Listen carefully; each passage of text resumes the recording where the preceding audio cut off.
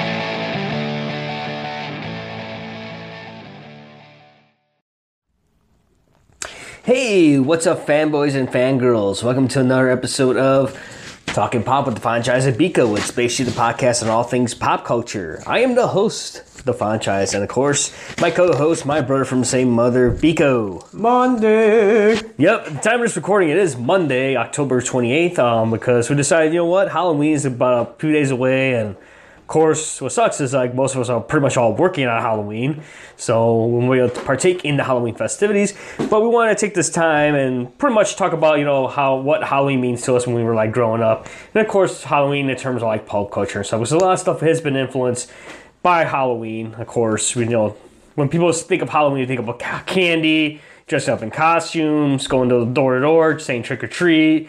There's decorations, but it's like it expands beyond that because now you got people, you got pop-up haunted houses events and stuff, and then pretty much that they'll have Halloween parties or Halloween events, like towns will do like events and stuff, or even malls. It's like expand not just just in neighborhoods, but pretty much like towns and cities will actually embrace Halloween. But of course now recently it's been Halloween, like a lot of like schools and stuff are like pretty much canceling Halloween or not having kids come in and dress up in costumes, which I did enjoy growing up.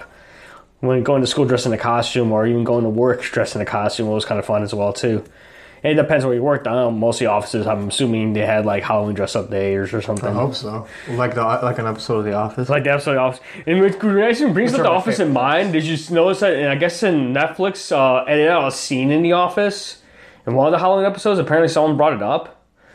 Really? I don't know what scene it was. I think it was during the haunted house scene. In the opening of The Office. I guess they cut a scene on it or something. On the opening of it? Let me see, because it was on like a Facebook the other day, and let me see if I can look it up, but apparently I think Netflix edited it or something. Oh, was it like insensitive or something? I don't know. Let me see. Halloween. Let me look it up here. I'd be surprised too, because I was watching The Office last night actually. But I didn't watch the Halloween episode, which I should have. Now that I think about it, but I mean, if they were gonna start editing out certain controversial scene from the Office episode cut on Netflix. It was the haunted warehouse. Oh, that's later in the seasons. Yeah, apparently, according to articles from comicbook.com, besides known as the most bingeable show on Netflix, The Office is well known for its well-crafted cold openings. As the account goes Halloween, you may notice that the show missing one cold open ahead of season 6 at one point ahead of Koi Pond. A cold open featured the staff on Dunder Mifflin celebrating Halloween by turning the company's warehouse into a house. You're curious to know why it got removed from any future episodes after first airing on NBC? Watching is entirely above, as you might realize why. Well, it's pretty tame for the most part. Branch manager Michael Scott, so basically eventually takes everything a step further than anybody else. Imagine that, right? As staff members usher kids throughout the haunted house, the tour ends by Michael faking his own suicide by hanging. Much to the disgust of the staff and kids on tour. On top of everything else, the lead character also happens to be dressed up as Justin Timberlake's Dick in the Box character from Saturday Night Live skit of the same name. The cold open initially appeared on the first airing of season 6 Koi Pond episode in 2009. Oh, and was quickly removed from many reruns and on-demand services after backlash from people who watched it live. It's still removed from the episodes to this day, and it's unclear if NBC will add it back once The Office moves to Peacock next year. Look, for me, okay, I can see why that would be the case. Because of what? I don't know, it's because of him faking his suicide, probably. Michael? Yeah. Dude, but they did like a whole depression episode. Like that was, if anything, that was bringing awareness. And the safety one, the safety episode? Yeah, but this was like during a Halloween one, I'm guessing. This. Oh my god. Why? Yeah. So let me see. They actually put the video on here. Actually, let's see if we can go through it and see why. Let's see here. We got.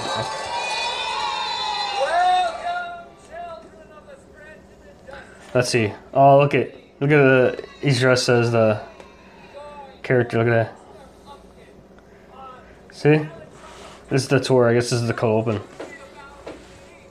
So you can see. Look at this. Oh, they got the kids riding like a push cart or something. You see, he's dressed as the. You see how he's just fading, fakely fading. And look at Jim in his book costume. Yeah, but it's not like. Oh, I get it. Facebook. Yeah, I remember that, but no, what? Let me see. Let's see. Look, like I said, this is the clip right now. We're watching on combo.com, and we're just going through the clip right now. It's like... But they kept the full clip on there? Yeah, it's the full clip. This is on the YouTube channel, I'm guessing. Oh, scary, huh? This is a surgery with an octopus and a burn victim? Black Widow. We live, and it says element. Look, nobody told me what people were, alright? So label yourselves or Look at Nero. Wow. Look at Creed. He's got a blood pack. here is an old man and a golf and then the old phone from Dragon Hell. Nero. Oh, nice jigsaw costume. Not scary as a book face over there. His book face. Okay, I mean, honestly, by watching the scene, it's not bad, but... For them to edit... Okay. Oh, Okay, I see it. Oh, God. Okay, yeah, that's kind of an... That's pretty intense to do to kids. Remember, suicide is never the answer. Why is Christmas the only holiday? Oh, my God. Fucking Michael Scott. All right, that makes sense. Okay, I can see why. Okay, He's that's... explaining it. But I like the fact he explains it He afterwards. just dropped down from a noose and freaking out the kids, and he's like shakes and convulsing in his body, and then he goes and like suicide is not right, yada, and it's not good, and continues it. So yeah, it is definitely pretty insensitive. That's the weird thing because I remember that season. I don't remember that opening particularly, but it's because like every time I go through The Office, once I get to that last 7th season, you don't want to speed through it so much because he's like That's his he last leaves one. towards the end, but oh fuck! All right, that's it. I don't remember that. That's the thing. Well, look at like at least I had the whole Office series on DVD, which is funny enough. I had the whole series, so I haven't. This is like it's the binge. Should I binge it on Netflix or should I just watch the DVDs because It's right there. It's just and I have it as a convenience. So it's like okay, I can see why. Pretty much, guys, Halloween. It's that time of year, and of course over here, us in Illinois, apparently in the Midwest region, we're gonna possibly might see some snow on Halloween night, pretty evening. But I mean, Halloween to me as a kid was a great time of year, because like I said, you get to wear costumes, you get free candy. That was the whole gist of it, was to get dress up and get free candy, and that was a favorite thing to do. I mean, for me, and of course, they'll have Halloween-esque specials. And of course, the movies. like the movies, like a lot of movies were derived from it. Especially- We always watched the Great Pumpkin. Oh yeah, Charlie Brown specials. Our mom. We grew up with the Peanuts gang, the Charlie Brown, and all that. So those have always remained very nostalgic for us. We had all the tapes, I think. And I don't think I had the Great Pumpkin. I think it well, no, we didn't watch. We didn't have the tape for that one. They used But to it's show it because on they always TV. showed it on freaking ABC all the time.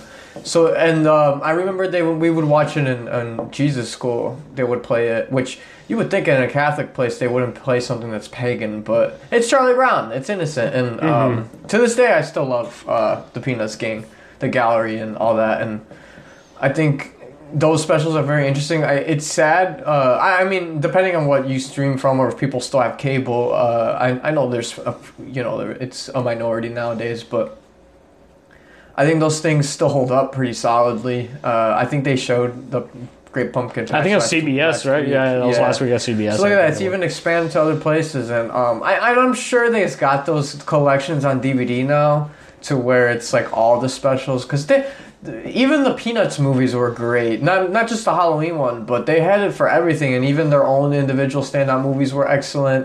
Great animation, great story arcs, and really fleshed out the characters. But when it comes to Halloween, the Great Pumpkin Patch, Charlie Brown was, or that's the Great Pumpkin, Charlie Brown, always hilarious. It always stood out to us as being something that we'd always remember Halloween by. Like, we watched it all the time. Even my mom got into it to where she would make it a thing to where we would sit down and watch it together. Even the Christmas specials. I bet you if we sat with her now, she'd probably watch and think, oh, this is so cute. It's adorable. It reminds us when we're, because in her eyes, we're little babies. And we would hope the same for our listeners, that they kind of share that similar connection to their folks. But, not everyone's the same. But as far as Halloween goes, it was always like weird random costumes that we would dress up throughout the years. Going out, getting candy, going from school, going during school to grab candy from other people. What? Oh, someone actually uploaded the actual whole special shit, when it was on TV. As it I was aired, gonna say we can't necessarily play it because then they'll flag it, but flag it, but yeah, going back to that special. I mean, God, the Great Pumpkin, Charlie Brown. I mean, it's like something like that. It's like, I would say the very funny part was, when they got in costumes, they all decided to. No, Charlie Brown, of course, he wanted to dress as a ghost, and it's all too. It was about Linus' obsession. How we had honestly, when it comes to Halloween, there was not really like a mascot for Halloween, because Easter had the Easter Bunny, and of course Christmas was Santa Claus' now it's Christmas, but Halloween there wasn't really much of a mascot. I mean. And that's why, to me, this was kind of crazy, because, Great Pumpkin Charlie Brown's like Linus had this. I'm thinking he came up with the story about supposedly the Great Pumpkin was supposed to be like this being, or the spiritual being that's supposed to come out at night, and he's supposed to fly out of the pumpkin patch and supposed to give like gifts and stuff to boys and girls, good boys and girls and believers, and the whole just like no one believes him, and he's like sitting out in the pumpkin patch. Just waiting for the Great Pumpkin to come out, and of course the other storyline is basically the other Peanuts gang are pretty much getting ready for Halloween. So and then you got the Snoopy as the flying ace, because he doesn't remember he wears like the thing, and I guess the Red Baron. You hear the plane sound, he's like. So yeah, that special was pretty much I enjoy watching it. It's cool that CBS is like. I guess CBS had the rights because it was under Paramount, because I think Paramount produced it and CBS owns Paramount. So that's why that's kind of cool. Like every year they keep the tradition going, and they keep showing it every year, which is kind of cool that they still honor that tradition. Which I hope it still goes, because I don't know what kids see these days, but I think continuing to show these classic I guess creations from, Peanuts were around since the 50s, going into the 60s, 70s. So they've always always had reincarnation. So things like that, it's always been very nice that there's always things that are always introduced. Then we have Nightmare Before Christmas. That's And now That's Jack continuous. Skellington became like kind of like It's the de become a facto mascot of merchandising- Halloween now. Yeah, well, I mean, But, even throughout I the mean, whole Night year. Before Christmas. What do you okay? See, this is to me. I mean, I love the film. I have it on Blu-ray, but it just is. I don't know. What would you consider that as a Halloween film, or you would consider it as a Christmas film? I consider it Because a it's like you know you got both Christmas- elements of Halloween and Christmas, but it's like I consider it a Where would you Christmas film fall because in? that's what he. That's what the character was propagating, is that he wanted to bring some sort of cheer into the town. So like, I think like Jack Skellington was. Yeah. I think he was just bored with the whole saying. yeah, he wanted to be different, contrarian, and he was bored with Halloween being it, that this is Halloween. That's all it was, and then. He's like, He well, comes across- Santa Claus was very, very loved, and so he wanted to, and I think he wanted to be loved as well. I think that's that's what it why was, yeah. Sally. I think because he saw Sally as beautiful, and he thought that he wasn't beautiful enough for Sally, and so he thought that if he would be Santa Claus, Like it'd change give his him the permission, yeah. confidence. Mhm. Yeah, and so I think more or less like Christmas, he wanted to bring cheer, and I think that the Christmas spirit is in the movie. Mm-hmm. I think it's just dressed up in a Halloween sort of thing. It's like watching Corpse Bride. It's Tim Burton, so only he knows why he made this, but I think too because he had Disney also financing it, so kind of he had the backing of Disney, which to me, think about it now, if it weren't for Disney with the licensing and everything, Nightmare Before Christmas wouldn't still. I mean, it's still to me. It's a musical. It's basically a musical that Tim Burton, brought together with Danny Elfman as the composer and he's the voice of Jack Skellington. No one thought about that. He's the voice of Jack Skellington, and composing like the songs and everything for it was phenomenal. Like the music from that film is great. It's songs that honestly, when I used to work in retail and they used to play This Is Halloween during this time, they used to play a lot of like those Halloween songs like Monster Mash, and then they started playing This Is Halloween, and it just brings me back to when that film released. That film released like in the early 90s. And it was all like stop motion. People don't realize that was stop motion. I remember when I bought the Disney, like my mom bought the Disney video cassettes, and they were showing like a little behind, they were showing like promos for The Night Before Christmas coming soon like to a home video, but they were showing like little clips of how like the process of developing that film. Like that was like a 5 or 2 minute clip of it. It was like kind of cool. it was definitely. I still love the movie to this day. I have a lot of Jack Skellington memorabilia, and I think it's because it was probably the first Disney movie I saw to kind of spoke to me. I like dark and weird, morbid shit, so I was very surprised that Disney went that route. Especially being in that impressionable age as a kid, where that's what Disney, that's their MO, that's what they focus on, is taking your nostalgic soul. Like, they get you when you're a kid, so that way they can continue to sell you throughout your whole life and existence.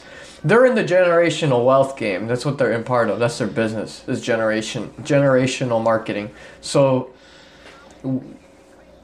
I haven't seen them do any other Halloween properties besides that and the Disney Channel shit with Like I said, and then the original movies like Halloween Town. So, which are Halloween fun, Town, which are yeah, the great Halloween Town too. movies. I remember that. So, and they had scary ones. The Mummy, I forgot that one. My dad was a mummy or something. I can't. Or no, Under Wraps. Under Wraps That was with a that funny mummy, one, yeah. too. They try to take these characters like that Just to make them more random famous. shit that they would And release. then going back to Night Before Christmas, like I know what Disney does, like I think every Halloween I went to Disneyland like 2 years ago when I was over there for work. For this company sent me over there. Company I work for right now, they sent me over there to help launch a building, and I was there for 3 weeks. So one of my days off, I wasn't that far. I was only like an hour or something drive away from Disneyland? Anaheim, yeah, from Disneyland. So I ended up going there, and it's kind of cool what Disneyland does. Like they'll everything's decorated Halloween-esque, and they all the Disney characters wearing costumes, like the Mickey, Donald, Goofy doll wearing like Halloween-esque attire. And what's cool about the Haunted Mansion, they convert it to Nightmare Before Christmas. So it's like to me the long line. It was a long line, but it was worth it because they had like Jack Skellington decorate outside, and pretty much they convert the whole. I don't know how many weeks they have it available for, because I think they do it throughout the whole month of October before leading to Christmas. So I was there. Lucky, I was fortunate enough to go there when they were doing it.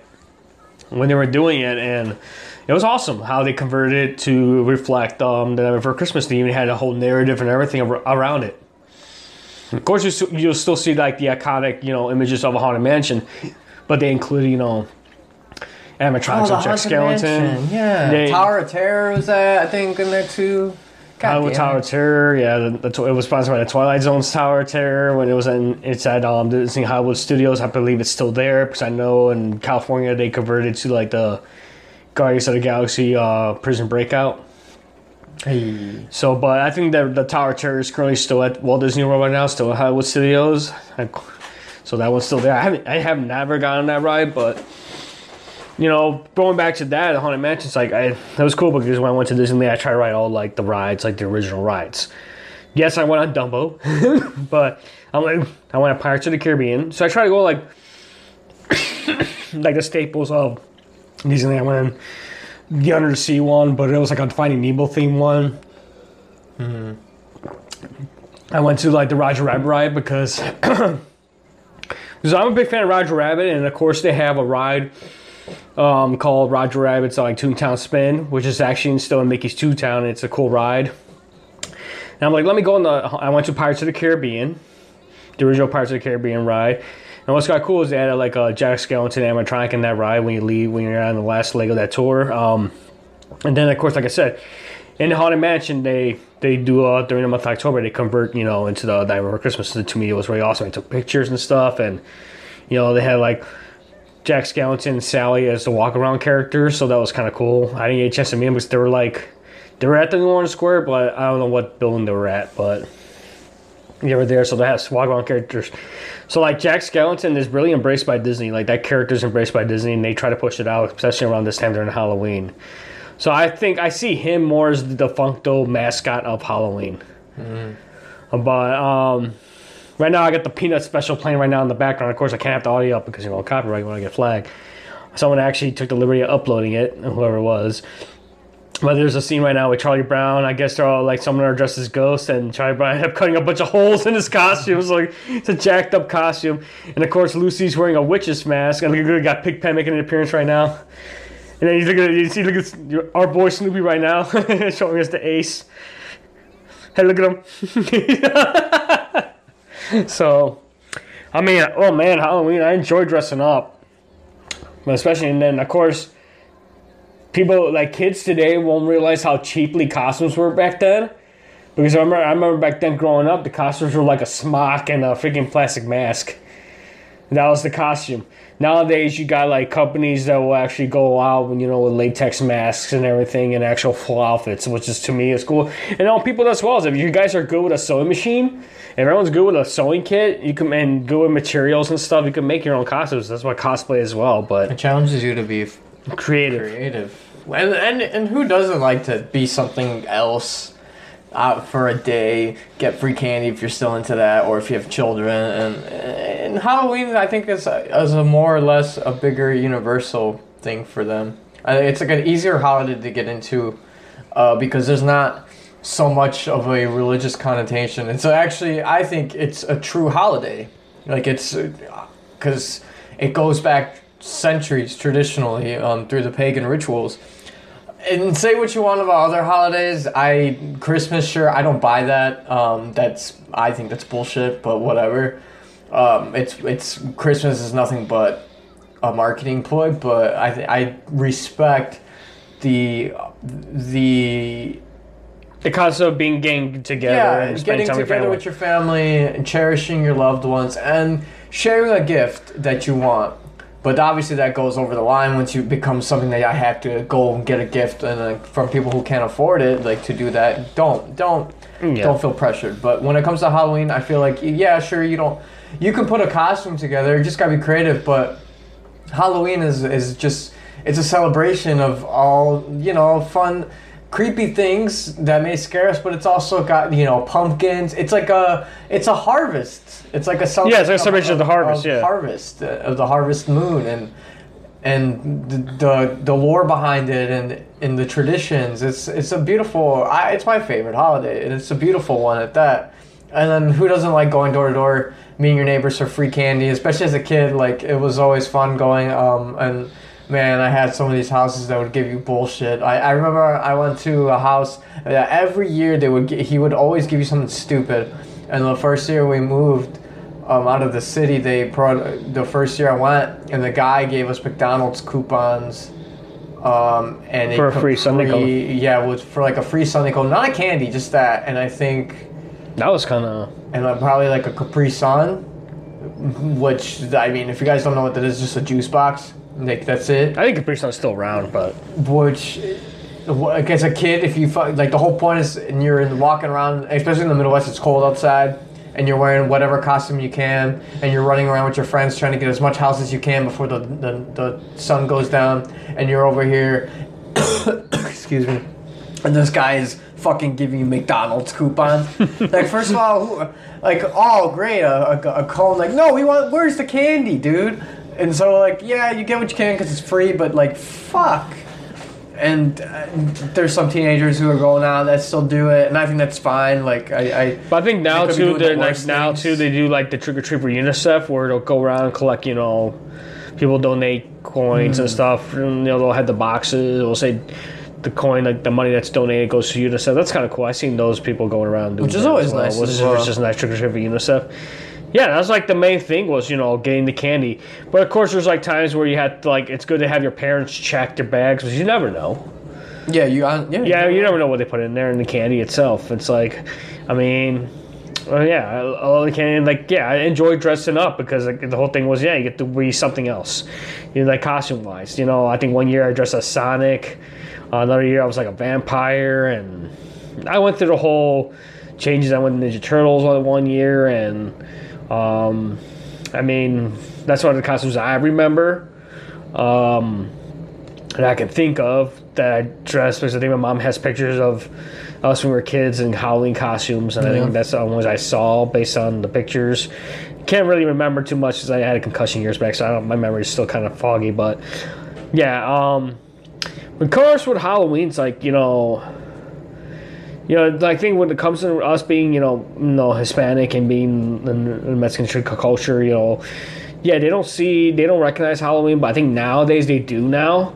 But back then, the only holiday for us would probably be like Day of the Dead, November 2nd, Day of the Dead, because they do like a lot of celebrations. That's to me, that's almost like a Christmas as well, because it's like you're gonna go visit they'll build ofrendas or offering tables, and they'll have pictures of the relatives and add a specific type of flower where if you guys think, it's Coco, but yeah, Coco's based on that tradition, of the Day of the Dead, which to me, great film. We did a review on that a couple of years back. And also people will go to grave sites and have picnics with their family with the favorite foods that their deceased relatives loved. It was all about family and stuff. It was all getting together. Yes, kids would dress in costumes, but it was more like of a celebratory musical experience. I like that because it's honestly, I think it's a true way of. I don't like funerals because I don't like how in this country we do, how we kind of pass off the transition from alive to dead. I don't personally like it. I don't personally share my belief in that. I'd rather do it in a Day of the Dead, Dia de los Muertos like a celebration. Because it's true. We, in our Mexican culture, that's just what it is, and I think it's a beautiful celebration because you get to really. You sit down, you bring back, all your relatives' favorite things, and you talk about them. You remember them in good spirits. You remember them for what it's worth, and you spend it as much time as you can with them on their gravesite if they do that. And it's just a big celebration. It's perfect, and that's the thing. Here with funerals, it's just so it's not a very inviting, welcoming atmosphere. You just are mostly just kind of, you pass by a casket with your corpse sitting there and people walk by it, and I know it's sad, it's because everyone's grieving, some people are grieving, but I think that's when you choose to maintain the memory of loved ones that were lost. But I think with funerals here, at least American style, it's just, or I'm sure in other countries they've adapted it as well. that it's just it's very passive. I don't see it as something that culminates. And then since we have a holiday around it, a Day of the Dead, we come and we build these specialized altars for them as a remembrance. But that you can gather around the family members that you have that are still around, and you get to see that they get to celebrate that you are together and that your spirit's there. It's just in another realm. Instead of like, oh, we had a casket scare, it's done. And so I think they do a great job. It's just drawing the pumpkin in the back of his head. I guess it's usually because they're copying. Sorry about that, guys. Like I said, we got the great pumpkin right in the background. We just gotta have the audio up. Yeah, but it's just strange to me that they don't care for how.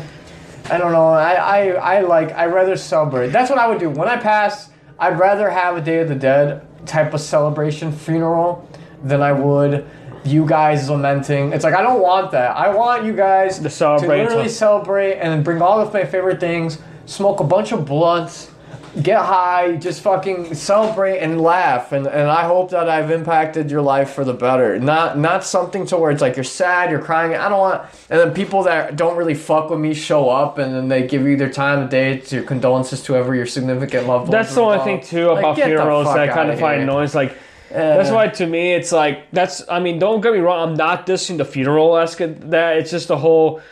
These people that honestly screw your life, all of a sudden they're gone and they decide, oh, I'm going to make an appearance. You know, that kind of annoys me. It's like the people that I haven't seen for years.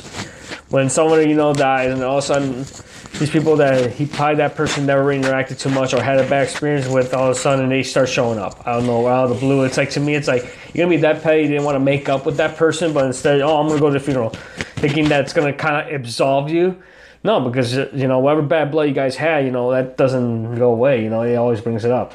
Just to make it feel, like, awkward. And to me, honestly, it's like, people, there is even though there hasn't been many, theories, there's been many theories of what our bodies do go through. Naturally, biology-wise, our body starts decaying because once oxygen's cut from the brain, there's no brain activity. Our body supposedly you're medically determined to be dead. Gone. Yeah. But it's been some cases where your soul can actually go onto another higher plane.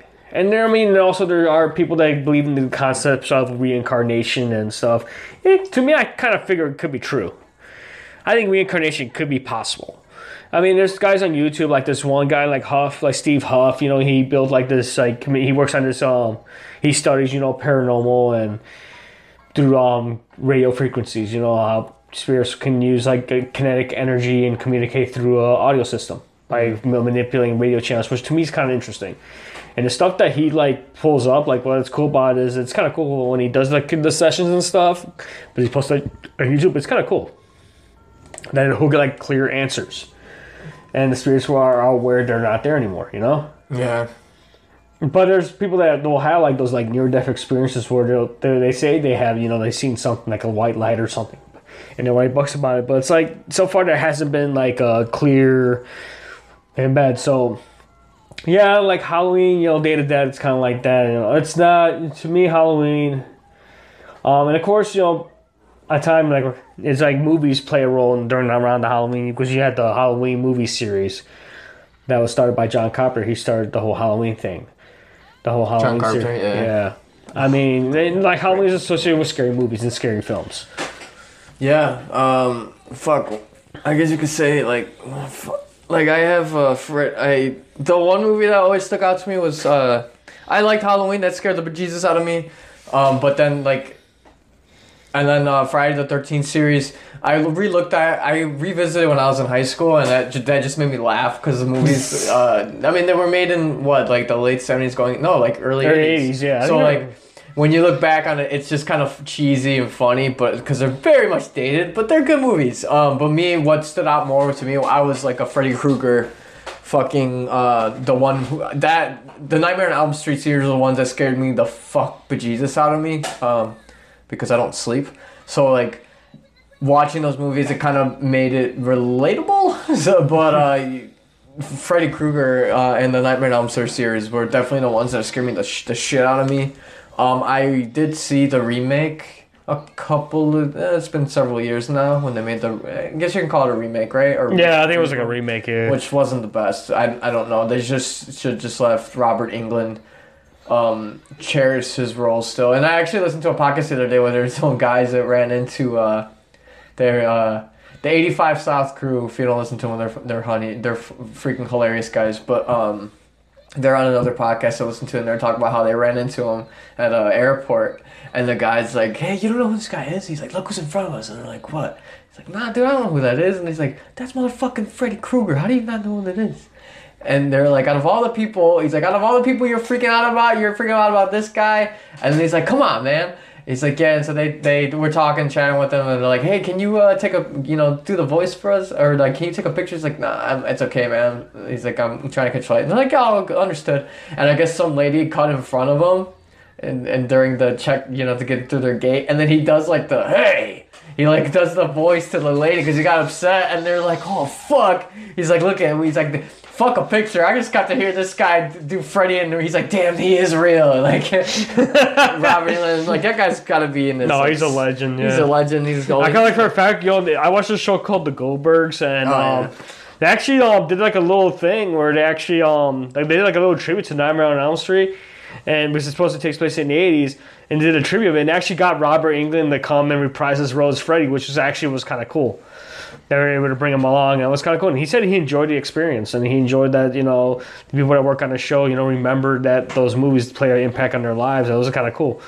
So he even put on Twitter saying he enjoyed his time working on the Goldbergs and reprising the role as Freddy. So that was kind of cool. Because it was like a picture of him and the actress who plays Beverly Goldberg, and it was like a picture of them together. It was kind of cool. But for me, with like scary movies, like to me, I'm not much of a horror guy. I mean, we got cousins that pretty much are into horror movies because every time we go visit them, they'll put like a horror movie. That's all we watch. That's all they watch. That's all they watch. Well, they're into the horror. Honestly, to me, when it comes to like scary films, I think the one that kind of hit me most. I mean, Nightmare on Elm Street was scary to me. Like I say, Friday the 13th now. Back then, I found those being comical. I'm sorry, guys. Jason in the hockey mask, okay, I understand that. The whole he's hiding his face and stuff, and apparently he's a demon or something. Because I mean, honestly, in the first film, it was his mom was the main antagonist, and Jason comes in the first Friday the 13th. Oh yeah, it was his mom was the main antagonist, and of course she's the one that was psychotic because apparently Jason was a kid that was her son that drowned or something, and then Jason doesn't come out to like the end, and of course in the second film he wears a bag over his head, so he never actually got the mask. He never picked up the hockey mask until the third film, the iconic mask. To me, it was the movie It. With Tim Curry, dude. Yeah. When it was like a miniseries. Like, people don't realize, it was a miniseries that was on television. And, I don't know how, I don't remember where I first saw it, but that kind of freaked the shit out of me. The freaking Tim Curry as Pennywise. I mean, he gave a great performance in that film, and it's really cool, like, how he was doing it, but like it made me afraid. And of course, my folks say, "Oh, let's take you to the circus," and I'm like, "No," that kind of freaked me out over the years. And to me, I hold that film. Of course, we got the new It, and you got It Chapter 2. But to me, honestly, that was the scariest one. Was Tim Curry as Pennywise. And Tim Curry, great, phenomenal actor when it comes to roles, but that freaking scared the shit out of me was. Because nowadays, but what was cool about those films back then, because it was all practical effects. Yeah. Nowadays, with horror films, it's more like CG, computer generated, so not much. Yeah, they can push so much they can now, but back then, effects were like the king, dude. Like, Joe Romero's Day to Dead, Dawn of the Dead, You got Tom Savini, who's pretty much like the main, when it came to visual effects, he was the king of practical effects. He was the prop king because he always made like different effects, and he always got contracted to do like makeup and visual work for those films. Honestly, it's like I said, to me, that's I mean, of course, the Sinister movies were kind of scary too as well. Mm-hmm. I mean that Insidious, what's it called? It was like Insidious, was fucking creepy as hell. That was actually kind of scary. Which isn't that part of the Conjuring lore? I don't know if that's part of Conjuring. I think it was its own thing, though. Oh, it's the same director. Was from the... That worked on the Conjuring, I think it was. Yeah. But those, as far as, like, these type of generational movies, like, those are some fucking... And another thing about the effects stuff, especially during the 80s and and with Carpenter being very inspirational when it came to horror movies. I think the effects being a big deal for people, the big draw, is because they were practical and people were looking for it because they wanted to be. I think that validated the movie as being something of a cult classic with their effects, and it stood out. And so, especially with horror movies, I mean, and when you see John Romero doing this thing, or George Romero, I'm sorry, and I was thinking of John Carpenter still, but George Romero doing his things with Night of the Living Dead, and even that being such a very much a pioneering film when it came to effects. I mean, they've been doing horror movies since the beginning of film, so like. Oh yeah, with like all these films. Yeah, I mean, look at Nosferatu. I mean, honestly, look at this. Apparently, it's been going on since the late 1800s because I just went on Google and I'm trying to find out what the first, horror movie. And here's a list of the most first 10 horror films, and they're all like in the late 1800s, like House of the Devil in 1896. So this is before. So this when cameras were still like new, and they didn't add audio, so pretty much these were silent films. So they only had like. When they were trying to show like in a theater, it was with a person playing like a piano, and they had to play like a certain music type to match with the scene. But look at this, like The House of the Devil 1896, A Terrible Night 1896, A Nightmare 1896, X-Ray Fiend 1897, Photographing a Ghost 1898, The Cave of the Demons 1898, Resurrection of a Corpse 1898. So it's like. Then you got Nosferatu, which is Nosferatu, the original film Nosferatu, who was like the vampire-esque, and it's like, and then because you got, of course, with Halloween, of course, you got like these authors like Mary Shelley, Bram Stoker, and Edgar Allan Poe. Their writings got translated to works because you had like. Like Universal, they created the monster universe. Yeah. Because you had Frankenstein's monster, you had Dracula, you had the Wolfman, and these were all derived from books. And it's like, I mean, Bela Lugosi, who honestly him and Boris Karloff, they most of their careers were basically on the horror-esque, genre. I mean, then you got.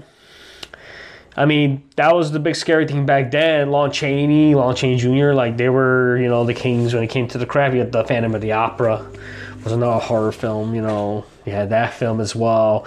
And, basically the effects to make those actors go through, the makeup and stuff just to make themselves look scary was freaking phenomenal.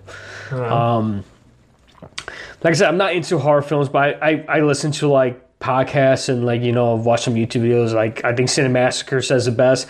That's why I look forward around this time October. I follow Cinemassacre, and they do a thing called Monster Madness, and pretty much they do little reviews of films, and they talk about the old school horror films and stuff.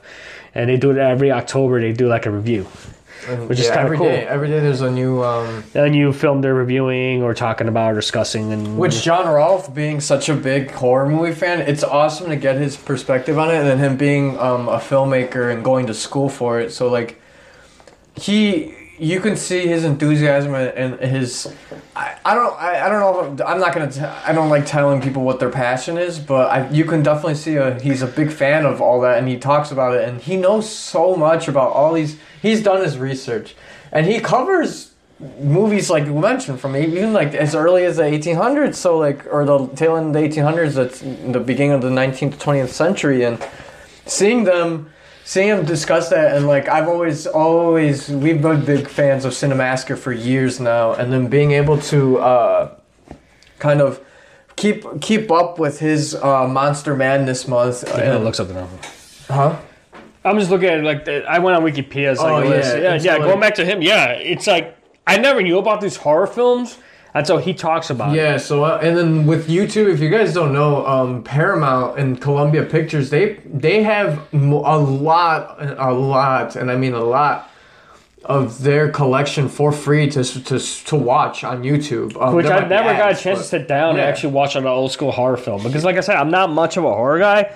I mean, to me, it's that's why Universal is king when it comes to they were able to take these characters from books and give it its own, flair to it. Damn, all these. Oh, and then Hitchcock, dude. Like, Alfred all the Hitchcock, director, famous for The Birds, and then What is this one? Oh yeah. Alfred Hitchcock, who's synonymous when it comes to horror, Psycho.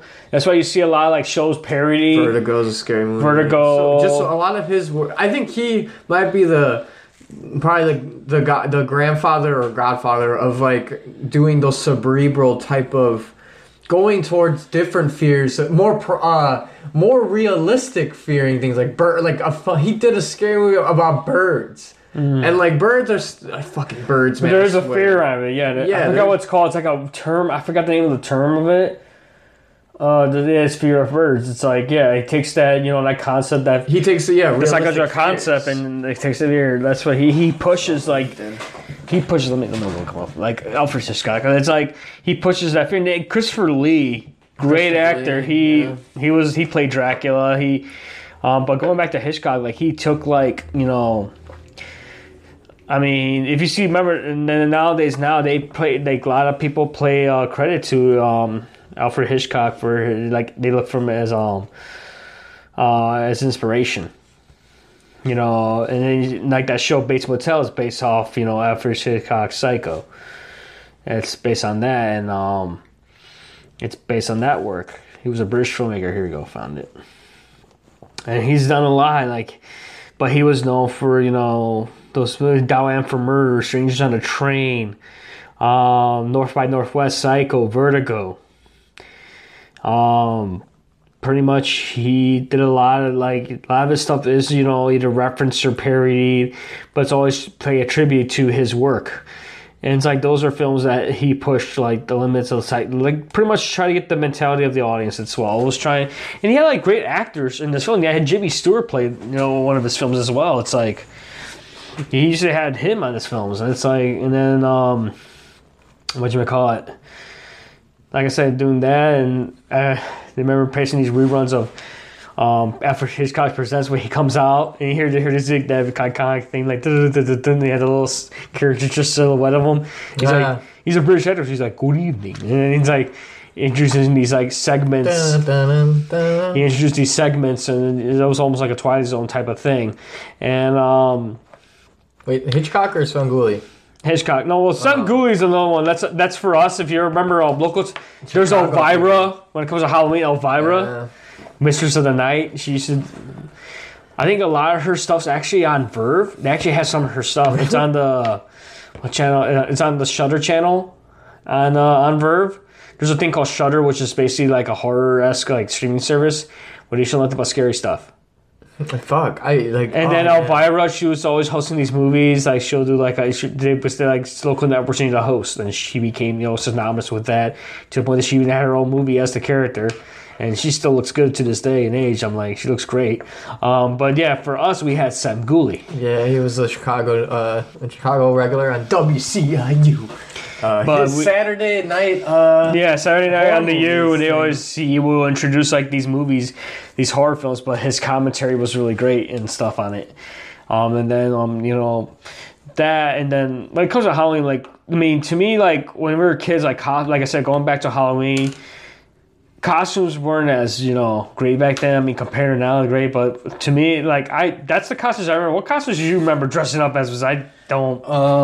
Well, this is not necessarily Halloween, but for my birthday, I wanted a costume party when I was 4 or 5, and I dressed as Spider-Man. It was one of my favorite costumes. But some of my favorite costumes throughout the years, I have been a greaser. I have been a Power Ranger. That's when you were the Blue Ranger, I think. And I was the Red Ranger. I don't know. Me and our cousin Ivan was. I think you two were the Power Rangers. One of the Rangers. Something else. I just don't fucking remember. I was just. I've been Scream when that was big back in 1997, 98. I was Scream. I was Darth Maul back when Star Wars was coming out. I've been a regular Ghost. I think with the last couple of years, I've went as Dead Mouse before. I've went as one of my favorites was Edward Scissorhands because I put a lot of work into that one. But that was my favorite. I got an honorable mention in the costume contest, even though Some people said it was rigged and I should have won, but nah, it wasn't. I voted for my cousin and ended up winning because he was a Tapatio man. It was a fucking great, great costume. Other ones, no, I know for a fact. I'm pretty sure. Going to all these parties throughout the years. Oh, it was a Tetris block once in the group costume. Oh, that's It was kinda cool. Yeah, we made It was 4 of us and we won the group costume. But yeah, we made Tetris blocks. That was another one that was a very fun costume and project to make. See, that's like a thing now. When you're a kid, like, yeah, going trick or treating, but for us adults, it's like you get to, have parties and. Your trick or treat is going to parties and getting wasted and dressing up. I think the most recent ones I can remember now is an adult. Like I said, I think one year I was CM Punk for 1 year, and because that time, I'm so into wrestling, but I say, I'm dressed like CM Punk 1 year, and then 1 year we dressed as like one party went to me and you dressed as the Mario Brothers. Oh yeah, we did the Mario Brothers too. That was a fun one. Yeah, we did that. Our friends were like, What the hell did we do? our mom. Like, it got to the point. Even our neighbors, we went to their Halloween parties. That's what we did that 1 year. We went to our neighbors. Oh yeah, I dressed up as Mario Brothers a and Kiss fan too. I've done that before. Yeah, I think I dressed as like a football player 1 year, and a Bears player in practice field. Done basketball.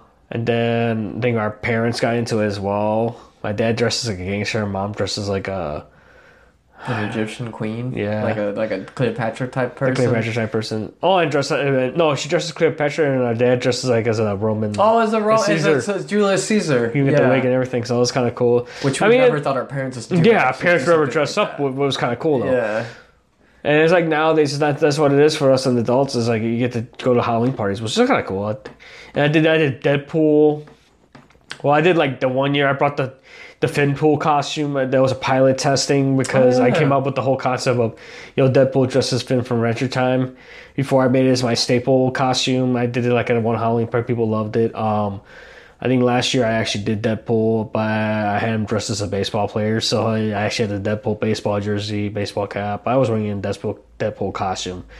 But yeah, like I said, it's like, as a kid, and too, if you have kids, yeah, I'll take them out trick or treating. I'm never gonna take away that whole. Oh hell yeah! I dress up and go with them. Yeah, it's a special thing. I think it's just another, and that's also another reason why I like the holiday, especially when you have children, is that it's a way for you guys to to really emphasize and embrace your kid and what they want to be, and then dress up with them. And I think, especially when they're younger, you can go with them and trick or treat them. Obviously, make sure that they're safe. And that there's not harm brought onto them, and you get to witness them experience a holiday that's celebrated.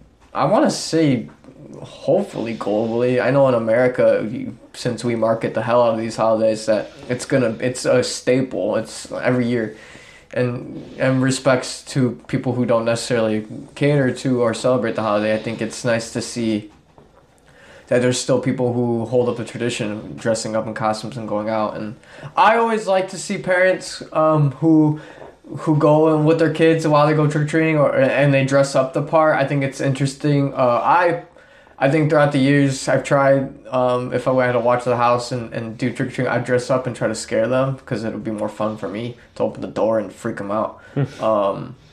But my favorite costumes are the ones that you really put a lot of creative spin into it. And hence why I think I'm trying to start a tradition where I want to dress up as different Tim Burton characters. I have yet to dress up as Jack Skellington because it's just a lot of work and it's not played out, but a lot. Every Halloween party I've ever been to, there's always a fucking Jack Skellington, always. And so like, it's like you'll get those or you'll get the athletes. I remember I went to a party that they had a couple dressed up as tourists. I think it was pretty fucking funny. But I don't even know if I'm doing it this year, but like I think it's nice, especially being an adult and not forgetting those things. Because who doesn't like I said, who doesn't like to dress up and be something different or quirky or really because you can show your own personality through these things. My boss, she actually, the other night when we were leaving, she was going to a Halloween party and she dressed up. She ended up scraping up a costume just using the stuff we had at work, and she ended up becoming. She was a house painter and she put like a name tag on her the painting clothes, and she put F Knuckles. And if you're not familiar, Frankie Knuckles, it was basically the pioneer of house music in Chicago. It was the founding, the epicenter of house music is where it first came out. And so Frankie Knuckles, R.I.P., passed away earlier this year, and so I thought it was, when I asked her what she was, she's like, "Oh, I'm a house painter, get it?" I was like, "Fuck yeah, Frankie Knuckles is the best." So like I thought it was such a simple costume, but it made sense. And I think some of my favorite costumes are those, where things that you could put together, or like how you mentioned with the Deadpool and the Finn, him dressed as Finn, and like and if you're not familiar with Deadpool, he's always like up to different antics, and he's dressed up as different things. So like it makes That's why I sense. see, like, it's kind of cool, because when I see like convention stuff, yeah, Deadpool dresses anything, but Deadpool can dress as anything, basically. That's what's cool about being Deadpool's, like, he dresses anything. Like, to me, Deadpool's almost like a fanboy itself. So, because supposedly, like, in some of the comics, he was mentioned as being a fan of anime and Dragon Ball and stuff. And then you go to conventions, you got people dressed as Deadpool, like, in different garb. And it's kind of cool. I saw one time we went one year to, like, C2E2. I was like, the first year I did the Finpool costume, and people loved it. People took pictures, and I had kids walk up to me, wanted to get a picture, and then me, Deadpool dressed as Santa walk by, fist bump each other, and they're like cool concept and stuff. So it's kind of fun. Like to me, when I dress up, it kind of makes me comfortable. Like for me, because right now, last year I kind of because I took psychology, so I kind of diagnosed myself with a kind of acute social anxiety, where some days I don't want to be around people, or it's hard for me to be with a lot of people, but then of course, and also as well at work, sometimes if I get to the push to the point, I'll start having panic attacks, which to me, I never had that, but it's like, and there's times when I don't sleep, it's like, oh shit, it's like, I get that a lot, and it kind of made me brave, like, a couple weeks ago. It's because I have a little cousin, and she got into wrestling, so, and she was doing like a thing, and I decided, let's do her a favor. I told her, I'm gonna dress as a wrestler for your party. She's turning 11. And she kind of credits me as to getting her into, loving professional wrestling. And that's kind of cool, because her dad dresses Ric Flair, and my Uncle Sal, who you probably, if you remember, he was on that one episode, wrestling podcast episode.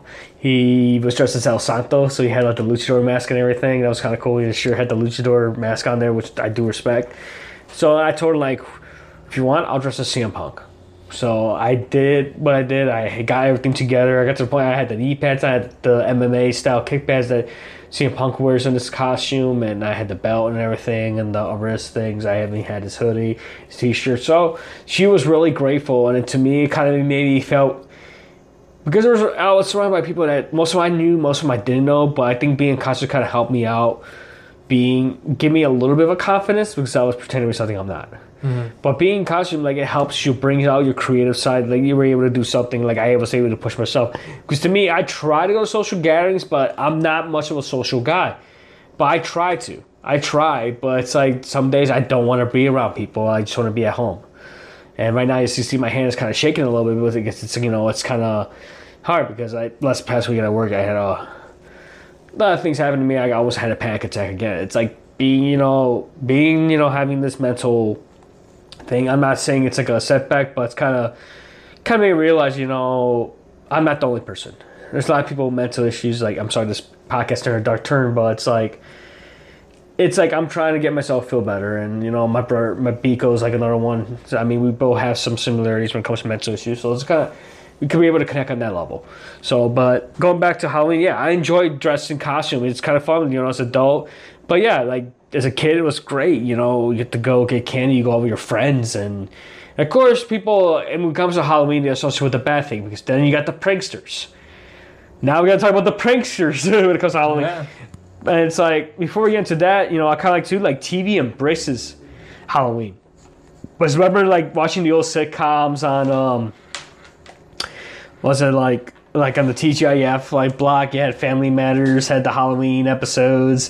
They had that one year with Steve Urkel. He built like they had the ventriloquist dummies. Steve-O was supposed to be like the evil ventriloquist dummy, and of course they had like a little person pose when he's running around, when he's getting chased, when Steve gets chased by the dummy and stuff. And then when that 1 year, God, like the year later, they have one with episode. Steve and Carl. They have dummies of themselves, and they're chasing after them. And that was one thing. Home Improvement, they had that one episode because Tim loves Halloween, and he always tries to go over the top. So they build like this haunted house in his basement, and they had what's his name, Ryder Strong guest star in there. It's like the bully who's supposedly not scared and stuff.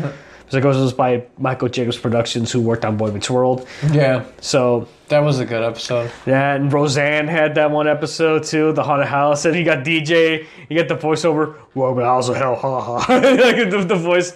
So it's kind of like TV itself embraces the holidays. And so they do the Big Bang Theory, they had like the Halloween episodes. Well, they didn't have that much Halloween episodes, but they're kind of like the sitcoms, like showing, hey, they celebrate Halloween too. So it's like kind of like when they do like these holiday specials, and they do that. They embrace like the Halloween holiday itself. Like I said, it's a great holiday. I mean, of course, we're going back to like the pranksters. Yeah, Halloween's associated with pranks because people play pranks on each other during Halloween. And of course, the whole thing, toilet paper sales and egg sales go up. Because, the whole thing where if people don't like the candy you give them, they'll try to egg your house. Or they throw toilet paper around. It's like, and of course, the whole smashing pumpkin thing. They'll smash your pumpkin or something. So that's why people are like, you got the adults who are pretty much scared of Halloween because, that's when all the, the bad seeds come out. And There's a lot of crazy people out there, and they think that they should wait until Halloween comes up in order for them to do something, and they take advantage of it. So, but it's funny. I remember when the clown thing was happening. Oh yeah, the The clown. creepy clowns and like trails and shit that was going down, Oh, yeah. which it was just like a bunch of people.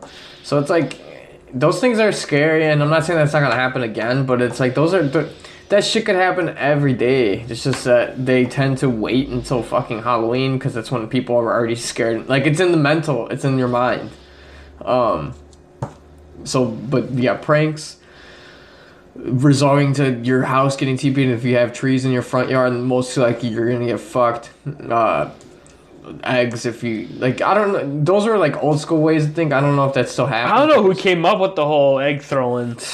Crazy people in small towns probably. And then, of course, what I do love about Halloween as well is you get the urban legends and the ghost stories. Because I remember going to Jesus school, where we had this nun, and it was cool. Like instead of because we had to do music study class, and she will bring out these old Halloween records. And Sister Mary. Sister Emily was Or her name. Sister Emily. Yeah, Sister Emily. Sister Emily, yeah. RRP. She was great. She was the best. She's actually a really cool music teacher. And she usually will play like these old Halloween story-esque records where they actually were actually really well done because you had a narrator, you actually had sound effects and everything. It was like these radio plays, but collected on a record. So I don't know where she got them, but they're kind of cool because it was like you never thought that you go to when it comes to Catholic schools, they embrace Halloween.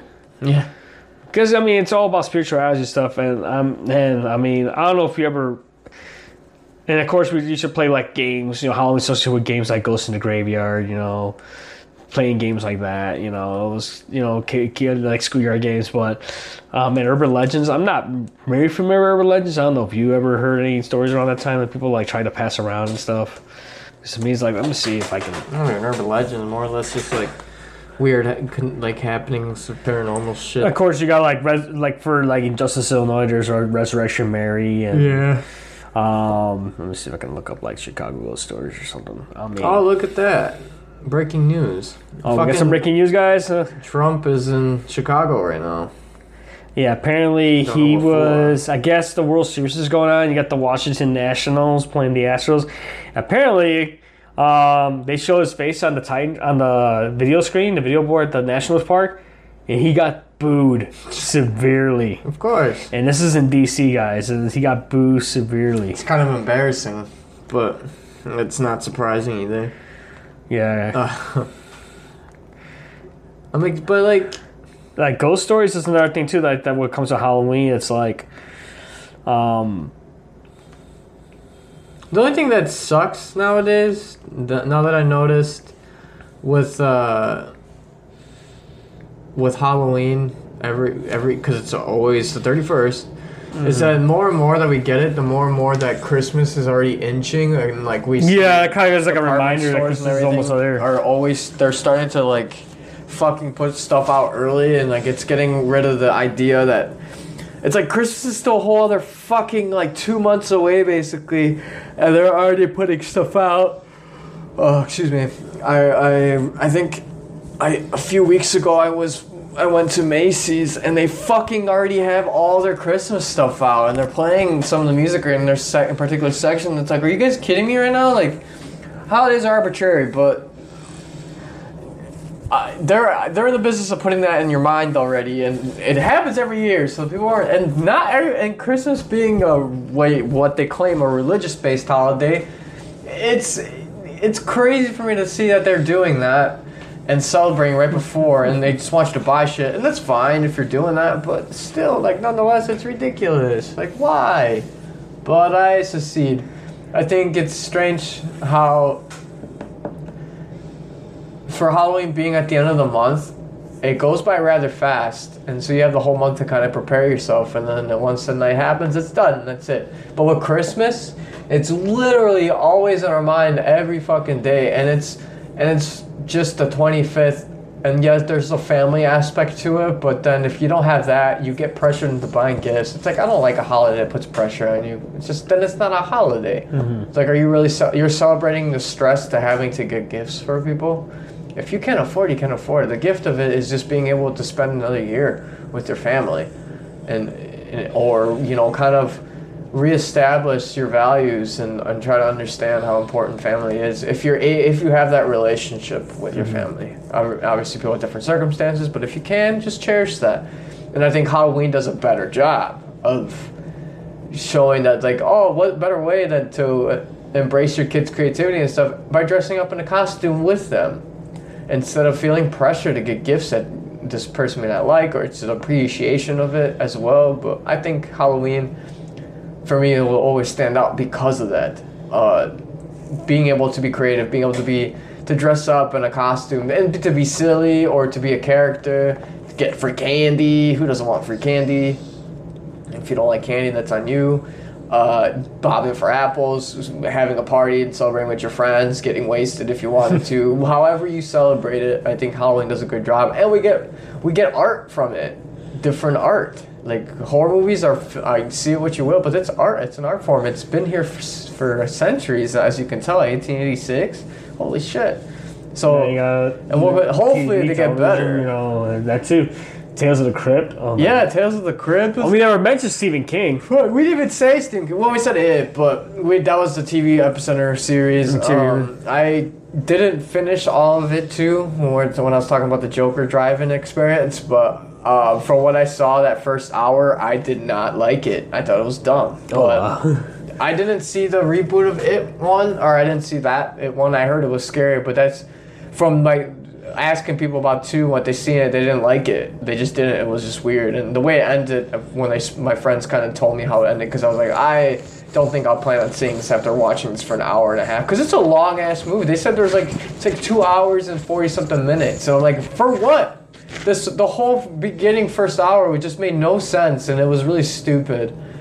And then they tell me how it ends, and I thought it was even more stupid, like just how they did it. And it's just like, okay, well, whoever was writing this was probably super, I would hope, drunk, because if you were high, I would hope you would come up with different ideas, because, man, I smoke, and I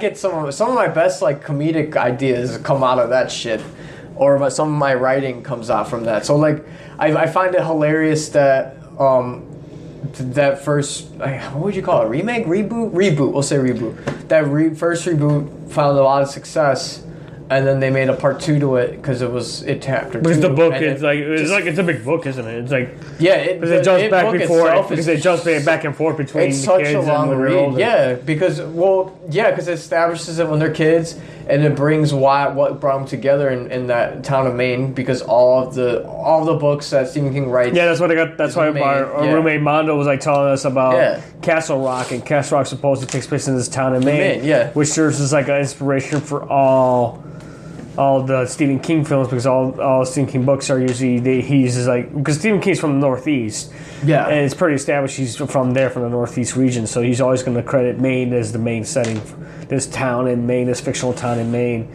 as the settings for all these like for all these happenings. And right now, who has Castle Rock, which is a nod to Stephen King. Which right now they just released the second season. Apparently, they're promoting saying Misery is coming to Castle Rock. So it's like, oh, it could be like the next thing. When it comes to Stephen King, the only film, besides it, the only other film I saw by Stephen King that was horror was Christine.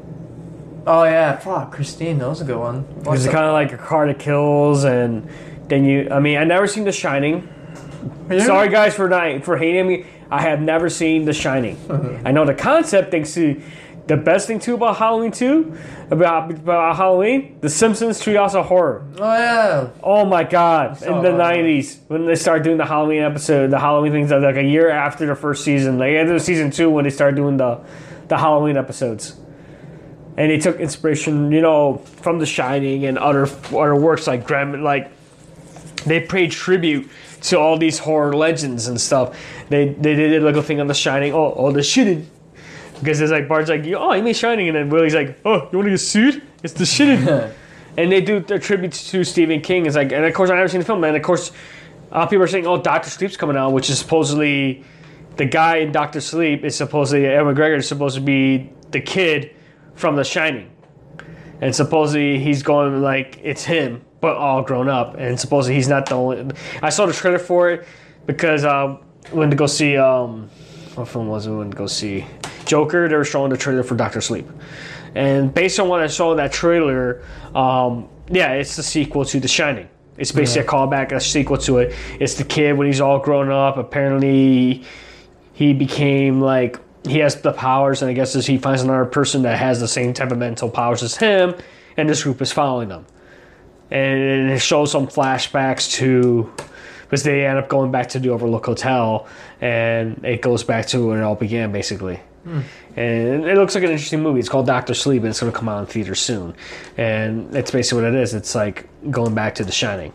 But yeah, like when it comes to Stephen King, that's the only ones I've seen. And of course, I've seen The Green Mile, but that's to me one of Stephen King's not so scary films or scary books. I read the Green Mile, which was a great book. But I didn't think like Stephen King really. I heard of Misery itself because a lot of TV shows they'll parody it. They'll parody Stephen King's works, or they'll pay tribute to Stephen King's works. Like I said, in the case of The Simpsons, because they paid tribute to Bram Stoker's Dracula film from like the early '90s, because they had one episode where Mr. Burns dressed as like the vampire look in the Bram Stoker's Dracula film that had Keanu Reeves in it, which I didn't realize he was in that film. The whole concept with the gremlin on the bus, which is basically take on Hitchcock's There's a Gremlin on the Wing. Of course, William Shatner was on there, and of course the zombies and all that stuff. The concept of zombies, of course, associated with Halloween itself. I mean, also too, when it comes to like anime, there's a lot of like horror-esque type anime out there that pictures the Halloween and stuff. So it's like the concept of demons and all that stuff. Of course, that's also plays a corner of Halloween. But when it comes to Stephen King, like, are you familiar with more of the Stephen King films? Did you watch any of his films? Yeah. Adaptations? I know besides the chapter 2. Obviously, Christine, and then watching the original mini series on television later on visiting, because we watched it when I was in college. We watched it to analyze certain things. But that scared the shit out of me again. Because I remember Tim Curry as Pennywise. House when I was a kid, and that fucking was insane. I've seen The Shining. It's been a while, and then I saw that movie Room 237, which kind of analyzes it, kind of the conspiracy around it with. Oh, because supposedly that was the room where Stephen King stayed at the hotel. This one hotel that's an actual setting. Well, he took the setting of that film. But but he analyzed why Kubrick chose the way he analyzed the whole movie of The Shining and why Kubrick placed certain things, and he described why Stephen King didn't like that, because he basically took the book and not did anything remotely. Not too much. He very much took his own creative rights into it, which is fine because he was trying to project different things and different symbolisms, different shots. Why? I gotta say, it's something hard to adapt. But it's an interesting watch. I think that documentary was very well made, and I would suggest it. I would recommend it. Definitely watching that if you're a fan. But no, yeah, Christine, we watched it a lot as a child, and it scared the fuck out of me too. It's also why I love listening to Little Richard as well, because it reminds me of that Keep on Knocking song. Plays it in the car. But But yeah, our parents my mom let us watch a lot of shit we shouldn't have watched when we were kids. But that's how it was in the 90s. Like nobody was as oversensitive as it is now. It's in this climate where everyone wants to just cancel things instead of actually have a conversation and try to understand. But as far as Stephen King, I watched that. I've seen what is it? Stand By Me is not horror, but it was a very coming of age movie that had some sort of like dark tones to it. But I remember stuff like that. Like he has always been a prolific writer that I've gotten into. I've seen the movie Insomnia with Pacino, and I haven't finished the book in its entirety because it's a long read. Because Stephen King is an excellent writer when it comes to building up a whole idea off of and story. He's just and we all know it to this day. He's still going. So his movies will always be horror cult classics that are coming out. I would hope, and say what you will, but these new adaptations that are coming out, I would hope that they continue to bring forth his ideas onto the screen. And because I think Halloween more than ever with some of these horror movies coming out that are just not great and they rely on old tropes that just don't work anymore and they're not creative. I have yet to see Midsommar, even though it's been out for a while now, but I really want to see that. Even my parents watched that movie and they said it was crazy and I wanted to see it. But like movies like Get Out was Jordan Peele, right? Jordan Peele, yeah. He's fucking a great, and I see his, and then Us, I haven't seen it yet, but I want to see it. I think he is definitely going to be some sort of the contemporary generation's excellent horror writer, because he makes these movies. And then right now, I think he's currently, so and he's hosting the new Twilight Zone. Oh yeah, and I'm excited. It's on CBS All Access right now. He's hosting that. I heard it's like really good. It's gonna be good. Yeah, I'm excited for that. Black Mirror has always been something that I revisited that I think is kind of gives you that fix. Cause I like horror too, but as far as film goes, the ones that I like more when it comes to film and TV are shit that makes you think and plays with your mind. Yeah, Black Mirror's a good one. Yeah, so like I those type of intellectual properties and create and like works and pieces and put together are things that I really enjoy more. And then and books that come out, mystery thrillers, just creepiness. I tend to seek out more than thinking about whether they make another Halloween, which I saw the last Halloween. They came out and they had the sequels. Right. Yeah, it's fine. It's fine. Like, who doesn't want to see Jamie Lee Curtis with a fucking 12 gauge? But like, it's fine. It did what it had to do. It wrapped it up pretty fairly, and it was nice. It was just nice to see Michael Myers doing some pretty gruesome killings again. So it was cool.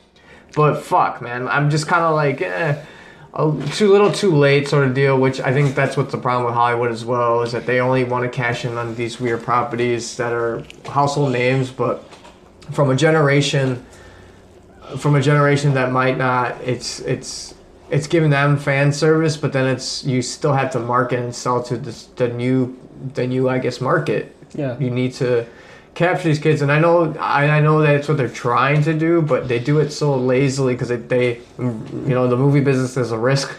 It's a big risk now. It's not the only way for you to get entertainment, and I think Hollywood, if they don't change up their act on certain things, like I want to see The Lighthouse first of all before I trash on Hollywood. I really want to see The Lighthouse. It's with William Dafoe and Robert Pattinson. It's supposed to be fucking scary, and it's in black and white, and it looks really cool.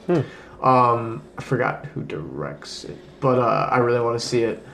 And with that said, Hollywood is if they don't get on the train by now, I think the movie industry is going to continue to be a big risk. And we're going to see a lot of dive downs on creativity and a lot of projects there. And maybe we'll see a rise in indie again. Like, not saying that there isn't a good indie scene, because there definitely is, but I think we would see a lot more independent titles come up onto the feature film screens. That way we'll get more yeah, because speaking of variety, because right now, you know, there's like CM Punk was promoting the film that he was on. He recently worked on called Girl on the Third Floor, which is a horror film that was filmed actually in Chicago, and actually they filmed it in a legit haunted house. and it was like in the northern suburbs, and they just came out right now, so he's doing promotion for that and came out. But it's like an indie film, but it's in select theaters right now. But going back to Halloween as well too, I mean, McDonald's was a big promoter for Halloween. Remember when they used to have the buckets? Yeah. Remember the plastic buckets when you had a Happy Meal? They gave you like the bucket, and you said, remember the McNuggets would wear like these funny costumes. Like I said, they'll give out like coupons during Halloween. So like, and plus there was commercials too. And then you had like this General Mills. You know, they come out with like Count Chocula, Boo Berry, and Frankenberry. Remember those cereals? Oh God. Funny thing is, I never tried those cereals because I used to work in. Oh, they're great. They always promote those cereals, and probably is they always had those cereals around Halloween. They were like a normal staple. They were just always around Halloween. You get those 3 cereals like Count Chocula and all this stuff, and of course the candy. I mean, you couldn't deny the candy. Of course, on Halloween, candy. Yeah, candy. Because every time you go to the grocery store, it's all when it comes to Halloween, they always just promote the candy. Like I said, and. No, it was cool. Like I said, going back to like, and then you see commercials like M&M's has that commercial right now with Halloween, and they're they got the red and yellow M&M's are walking out of the house. They're like, oh, what? And then M&M's like, I feel cold, and then you see the yellow M&M. Look, you tell he was eaten because he's floating away and he's become like a ghost.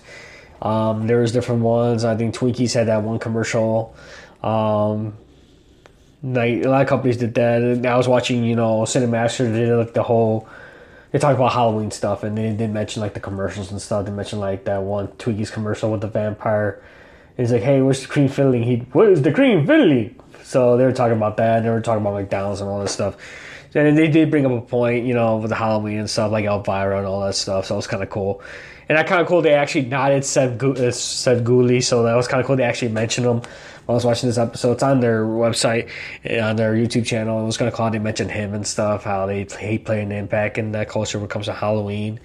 It was kind of cool. And I mean, like I said, Halloween, like I said, I love the holiday, but it kind of sucks that now when you're an adult, especially, it's fun to celebrate Halloween when it's on a weekend, because during the week, it's like you work and it's like you don't have time. It's like with us right now, because we're all working, it sucks I won't be able to give out candy. I bought candy last year. The problem was I was working, so I didn't get a chance to be out there and giving candy to the kids. I would love doing that. I think I did it one year. I love doing it because I got to see the kids in different costumes, and it was like cool seeing the looks in their faces and how happy and joyous they were for getting candy. But it kind of sucks when you're working and you can't really take part in the tradition. But I was lucky we were able to go to Halloween parties. We had cousins who were into it and able to do it in this year. So I mean, yeah, wait and see. Yeah, holiday passes, and then Halloween's going to pass, and then, of course, it kind of, like you said, kind of like reminds us, oh, yeah, Christmas is on its way. It's like, great, Yeah, it's I wanted to... Okay, I'm not dishing, I'm not, like, bashing on Thanksgiving, but to me, Thanksgiving is just getting together for dinner. That, to me, that's what a Thanksgiving is. It's pretty much the time when it's a way for relatives to get together and have a meal. Have a dinner. Yeah, to me, that's what it is. But it's surrounded by terrible... backstory. Yeah, well, which hasn't changed, unfortunately. Yeah, but it's still sad that Christmas has to overshadow this thing, and it's just so dumb. So I'd rather celebrate New Year's. I mean, I was looking right now. I was looking at like the ghost stories of Chicago and our city. Surprisingly enough, our city's associated with legends and stuff, and apparently there was ones like. I forgot about H.H. Holmes. If you don't know, apparently in Inglewood, now it's a post office, and it used to be that used to be the site of the murder house. Yeah. If you're not familiar with H.H. Holmes, honestly, he was like the earliest serial killers, but he was a genius when it comes to like he had this house commissioned. I wonder if I can look him up right now. I mean, we can talk about him because it's kind of like almost like a Halloween type story. I mean, especially right now we're a few days from Halloween, but. H.H. Holmes, like I said, if you guys are not familiar with him, he was one of the earliest like serial killers, and known in Chicago. He had this house built in, I think where it is, the Inglewood neighborhood, which is in the Inglewood neighborhood. But he basically built a house like it was a hotel, but he built it with like trap doors, and I think there's like a documentary. Apparently, there's like a documentary on it. Oh yeah. And yeah, he was born in 1861. He died in 1996, but he was a doctor, so he knew how to. He was a serial killer, but he was a doctor, so he knew how to. People, look at this picture, dude. It's like he's wearing like a bowler hat. He's got the big ass mustache. Yeah, he's a fuckhead. And yeah, he built this house. He had this house commission. It was a drugstore. It was a corner. Apparently, he said he was a corner of South Wallace Avenue and 63rd Street in Inglewood. And now it's a post office now. But so what he did was he bought the empty lot from the drugstore. It said the construction began in 1887 for a 2-story mixed-use building with apartments on the second floor and retail spaces, including a drugstore. On the first, when Holmes declined to pay the architects of the steel company, obviously they sued in 1880 and 1892, he added a third floor, telling investors and suppliers he intended to use as a hotel during the upcoming World's Columbia's Exposition. Little they know that apparently there's some furniture suppliers that he commissioned to give him materials. Apparently, according to this Wikipedia article, apparently he hit them. And he actually built like soundproof rooms and mazes in the hallways. So basically, it was like a murder house. It was basically a way where apparently he had soundproof rooms, mazes of hallways. It seemed to go nowhere. Many of the rooms were outfitted with chutes that would drop straight down to the basement, where Holmes had acid vats, quicklime, and a crematorium to dispose of his victims' bodies. It says supposedly the search made the news. Investors for the planned hotel pulled out the deal when a jeweler in the building showed them the articles. The hotel was gutted by a fire started by an unknown arsonist after Holmes was arrested, but was largely rebuilt and used as a post office until 1938. But it says the hotel was somewhat completed with 3 stories. In the basement, the first floor was a storefront. The second story consisted of elaborate torture rooms, which it contained a chute. The third floor was mostly apartment rooms. And apparently, in 1994, some police officers inspected the hotel. Holmes was out. During the inspection, they found rooms with hinged walls and false partitions, rooms linked with secret passageways, even airtight rooms that were connected to pipelines filled with gas, which Holmes had used as gas chambers. It says Holmes would use chutes to deliver the bodies to the basement. Once there, he may use surgical tables and medical tools to dissect them before selling their organs and bones in the black market and to medical institutions. Crazy. So basically, he was like the first serial killer. Look at this. Look at the picture of the house, dude. Look at it. And he called it the murder castle. Look at the picture. Look at that thing. Yeah, it looks like a fucking regular old Chicago building with apartments on top, and he just created into his fucking den. Which what show was it that they kind of recreated? Oh, in Dexter, there's and I think towards the later season, there's like a guy who tried to basically emulate that. Like he would have fun. He would meet girls at clubs and bars. He was a pretty built guy, like a big bold guy, type of stocky, and he would invite them to his house, and he would like play games with them and shit before he goes and basically murders them, and that's when Dexter finds out and he follows him. But I think that just drew inspiration from H.H. Holmes, and I see his books. I've seen books written on him that are always on sale at Barnes and Noble for fucking like. He was probably the biggest serial killer in America, and considering that whatever they can record is as far as how many deaths they find based on the bodies they found, like it's probably way more than we even know of. Yeah, because apparently according to the article, it was like I guess he confessed to all 27 murders. Yeah, see, all 27. It's got to be more. It's got to be more. I mean, that's like wow. It's like this guy was actually smart. He was a doctor, so it's like. He knew what he was doing, basically. Hell yeah. And it's like, wow. It looks like he was put on trial. It says his death was under. It says here, evident Holmes also murdered some Pitzel children. Following his conviction, Holmes confessed to 27 murders in Chicago, Indianapolis, and Toronto. Those persons he confessed to murder were still alive. And 6 attempted murders, Holmes was paid $7,500, which would be worth about $226,000 today by Hearst newspapers in exchange for his confession, was quickly found in the most nonsense. Holmes gave various contradictory accounts of his life, initially claiming that innocence and later that he was possessed by Satan. His propensity for lying had made it all difficult for researchers to discern the truth on the basis of the statements. And look at this. They actually have a quote on here from Holmes. He said that I was born with a devil in me. I could not help the fact that I was a murderer. No more than the poet can help the inspiration to sing. I was born with the evil one standing as my sponsor beside the bed where I was ushered into the world. He has been with me since. And I guess then they had like conceptual paintings, and I guess he was hanged. Looks like he... Damn. Apparently, despite this, he asked for his coffin to be contained in cement and buried 10 feet deep because he was concerned grave robbers would steal his body. He shot that section. Holmes' neck did not snap. He was instead strangled to death slowly, switching for over 15 minutes before being pronounced dead 20 minutes after the trap has been sprung. It's weird. Yeah. Dude's fucking wild. And apparently, there's been like a rumor saying that supposedly in 2017... I guess finally some of this castle went up in flames after his visitors found a half-empty gas can underneath. Deciding it's occupied the Eaglewood branch of the United States. In 2017, amid allegations Holmes had in fact escaped execution, Holmes' body was exhumed for testing. Due to his coffin being contained cement, that his body was found not to have decomposed normally. His clothes were almost perfectly preserved, and his mustache was found to be intact. The body was possibly identified as being that of Holmes with his teeth, and Holmes was then reburied. That's kind of interesting. And like I said, and look at this, it looks like it inspired in pop culture and stuff, which is interesting. It's a novel called Marathon Gothic. So there's like a documentary on it too. It's like interesting, like that's what I said about Halloween. It's like the whole, telling ghost stories and legends. So, I mean, other than that, I don't know, I got anything else to add. You want got anything else to add about Halloween before we wrap up?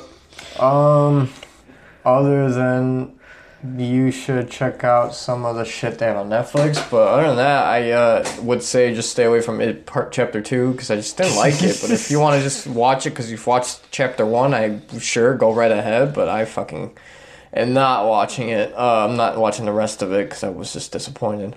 All I could say is that I hope you guys are fans of Halloween.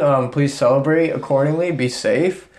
If you decide to go out and get wasted with your friends and celebrate, be safe. Get an Uber driver or Lyft if you have it available. Please be safe. There's no need, especially these days, there's no need to do something like that, to get in a car and drive drunk. Just call an Uber. It's cheaper and it's priceless comparing it to your life. So, and celebrate. Watch The Great Pumpkin Patch, Charlie Brown, or I could keep saying Patch, but it's a Great Pumpkin. I think it's called a Great. Yeah, watch that. Watch Nightmare Before Christmas. Watch your favorite horror movie. Oh, I forgot you mentioned there was this cartoon called The Halloween Tree.